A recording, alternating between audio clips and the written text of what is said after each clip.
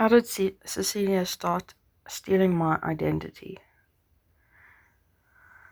Well, in the beginning stages, I didn't really uh, realize what she was doing, nor did I even realize it until leaving her. But early in our friendship, Cecilia decided that we needed to have nicknames for each other because best friends generally have nicknames for each other. Uh, yeah, so she came up with the nicknames Snooky and Pookie. In that moment of coming up with the nicknames, we were in a funny, ridiculous type mindset, throwing out the weirdest and funniest of nicknames. Ria was actually present during that time. And I were actually lying on her bed, and Ria was sitting on the bed.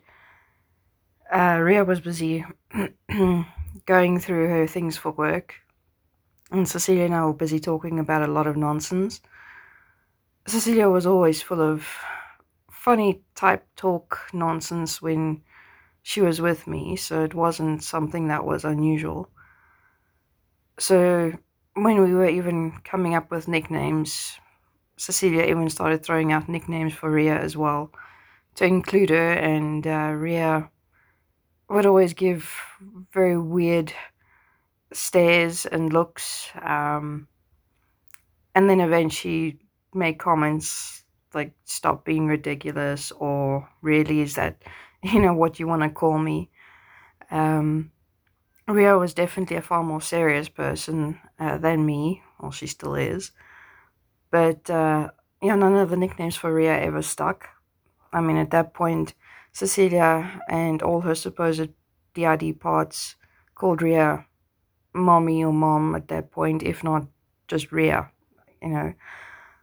But for me, Cecilia wanted to give me a nickname, and then I also had to call Cecilia by a nickname. So I don't remember all the nicknames that she came up with, but eventually it came down to Snooky and Pookie because they were the most ridiculous and the funniest of a lot of the nicknames. And I think Cecilia was supposed to be called Snooky, and I was supposed to be called Pookie. I can't actually remember who was who right now. But very, very soon, I think it was even just an hour or two into it, once the nicknames had kind of sort of solidified, Cecilia decided that no, we are both going to have exactly the same nickname. We were both going to be called Pookie. So that honestly for me was quite confusing because technically you're supposed to have different nicknames, but Cecilia was very adamant that it had to be the exact same nickname. It wasn't a big deal. It's not like a life and death sort of scenario, so I just shrugged it off and thought, okay, fine. I'll have to sit and think and try to remember who actually was supposed to be called Pookie. But anyway, so that was actually, looking back now, that was actually the beginning stages of Cecilia trying to steal my identity and trying to merge me or warp me, or however you want to put it, into being exactly like her. As the days and weeks and months went by, Cecilia and I would go clothes shopping and usually end up at Mr. Price. And whatever clothing would be bought, of course, I would be the one to buy it because Cecilia deemed me as the financial one to pay for everything. And Mr. Price was cheap at that stage, so it wasn't a big deal. But whatever I wanted to buy for myself, Cecilia wanted exactly the same item of clothing, and whatever Cecilia wanted to buy for herself, she insisted on getting two of the same because she wanted me to wear the same. So we ultimately had to dress alike, which was kind of strange because her style in clothing was not exactly my style in clothing. Not that I didn't like her style, but her style was exceptionally baggy, and mine wasn't. When I met Cecilia, I was definitely far more dressed up. than she ever was. Not that I was formal or went completely out there with the way I dressed. I mean, I would wear makeup, my hair would be down, uh, wear jeans or a skirt and a sort of tight fitting top, and that would typically be me. But Cecilia definitely didn't like that, obviously. And as the whole clothing scenario started, it very quickly merged into both of us wearing baggy jeans, baggy t-shirt. I always had to have my hair tied up. I was not allowed to wear makeup. We had to look identical. This was actually, it was strange, but I didn't honestly mind because she was my best friend after all. Um, and I'll explain in uh, another point of how she stressed how important I was to her as a best friend. But underlying the reason for dressing like her, there was so much value put into me by her, for me being her best friend, that I suppose subconsciously I felt obliged to dress like her because, I was just that special that it made her feel closer to me. I'm not sure if that makes sense. So, yeah, that's how I started dressing. Of course, we also ended up wearing exactly the same tackies because we had to buy the exact same shoes as well.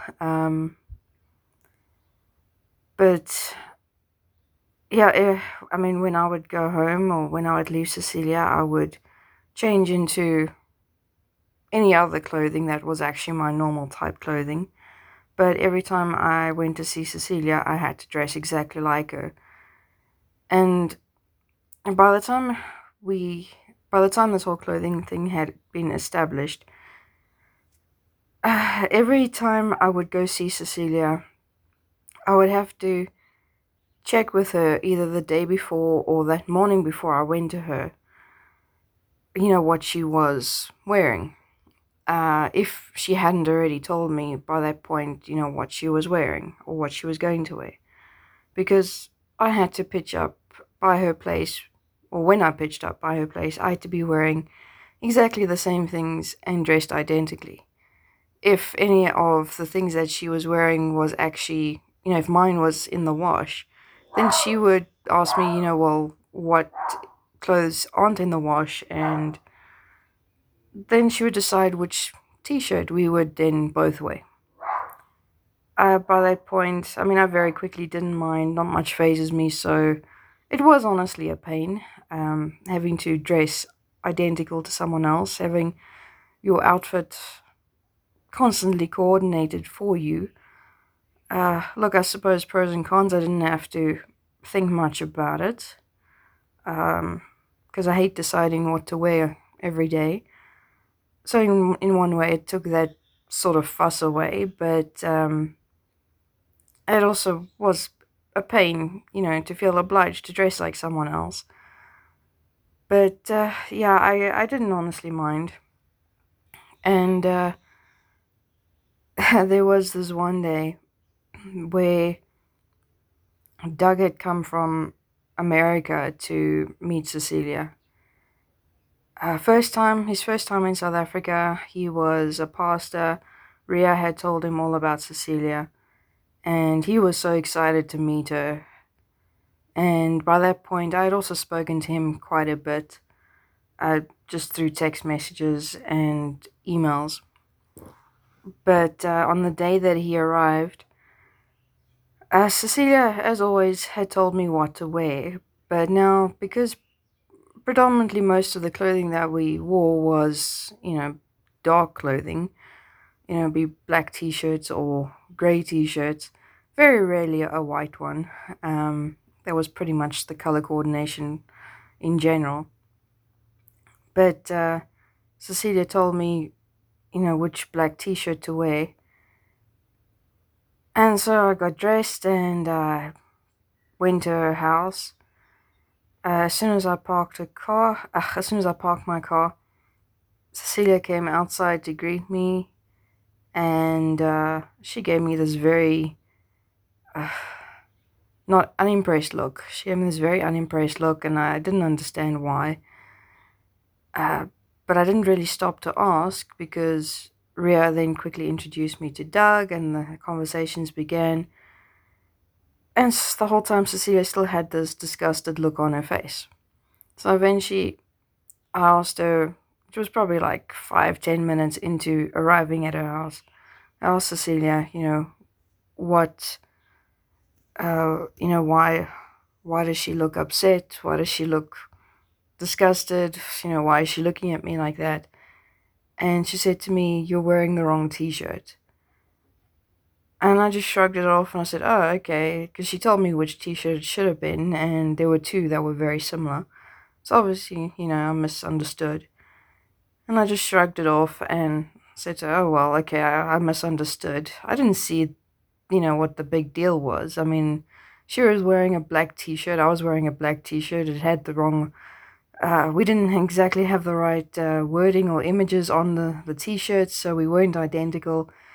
I was honestly not phased. I didn't see the big deal, but Cecilia was very highly unimpressed.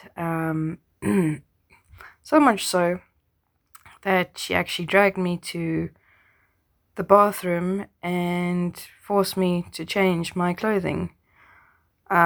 As far as I remember, she gave me one of her t-shirts.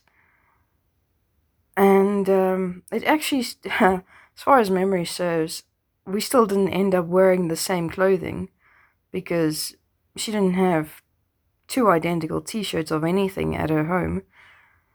So she couldn't exactly give me another identical t shirt to what she was wearing, even if she changed her t shirt.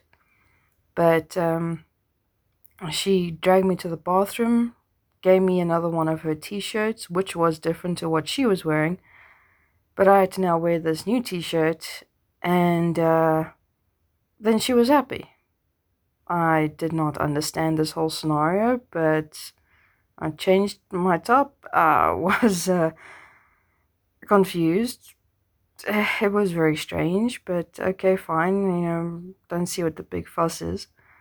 And when I came out of the bathroom and we went back to where Doug and Ria were, they were both confused. Doug more so than Ria, because at this point Ria was basically used to it. And Doug was very confused, like why suddenly abruptly leave the room, why suddenly change clothing, what's this huge fuss about? And I just looked at him, shrugged my shoulders, and I think I said to him, we usually wear the same clothing. Cecilia wasn't happy. It was something along those lines. And he just returned this very confused look. I don't know what ran through his mind. He was very confused. You could clearly see it. I suppose at that point, a little bit frustrated because of the whole scenario. I don't know why the huge upset over a different t-shirt and still ultimately ending up with a different t-shirt anyway to what Cecilia was wearing, but except at this point, after having changed the t-shirt, Cecilia was the one that actually decided what I wore. So, even though we weren't dressed alike, Cecilia still dictated what I wore. It was probably the strangest and the biggest, um, I'm not sure what word to use here, the biggest example, the strangest scenario of how Cecilia wanted to control my very identity. It was confusing, and I definitely didn't realize it at that point, and it took me many years afterwards, after leaving her, to actually realize it. Everything we did, it had to be the same. Everything we even ate had to be identical. Uh, if we went to Wimpy or McDonald's or any other place for that matter and got fast food, whatever I wanted to eat, Cecilia would make sure she ate the same thing. Or if I wasn't sure what I wanted to eat, Cecilia would tell me what to eat. Um, it was very, very strange. But yeah, I mean, I'm the type of person that things like that don't faze me. But at that point, it should have been warning bells, alarm bells, freaking sirens, actually. But yeah, she was trying to mold me into being like her. And if I couldn't be identical to her, she at the very least just wanted to control every aspect of who I was as a person. So much about me actually changed. I'm just trying to think if, I mean, she would even replicate the way I'd say things, the words I'd use. I mean, I know when two people spend a lot of time together, they do start replicating each other's mannerisms. So that for me, I definitely didn't think much about. I just thought, well, we spent a lot of time together, so we're obviously rubbing off on each other. But underlying it, she probably was doing it on purpose. Uh, yeah. So it's quite strange to have someone trying to forcefully mold you into something.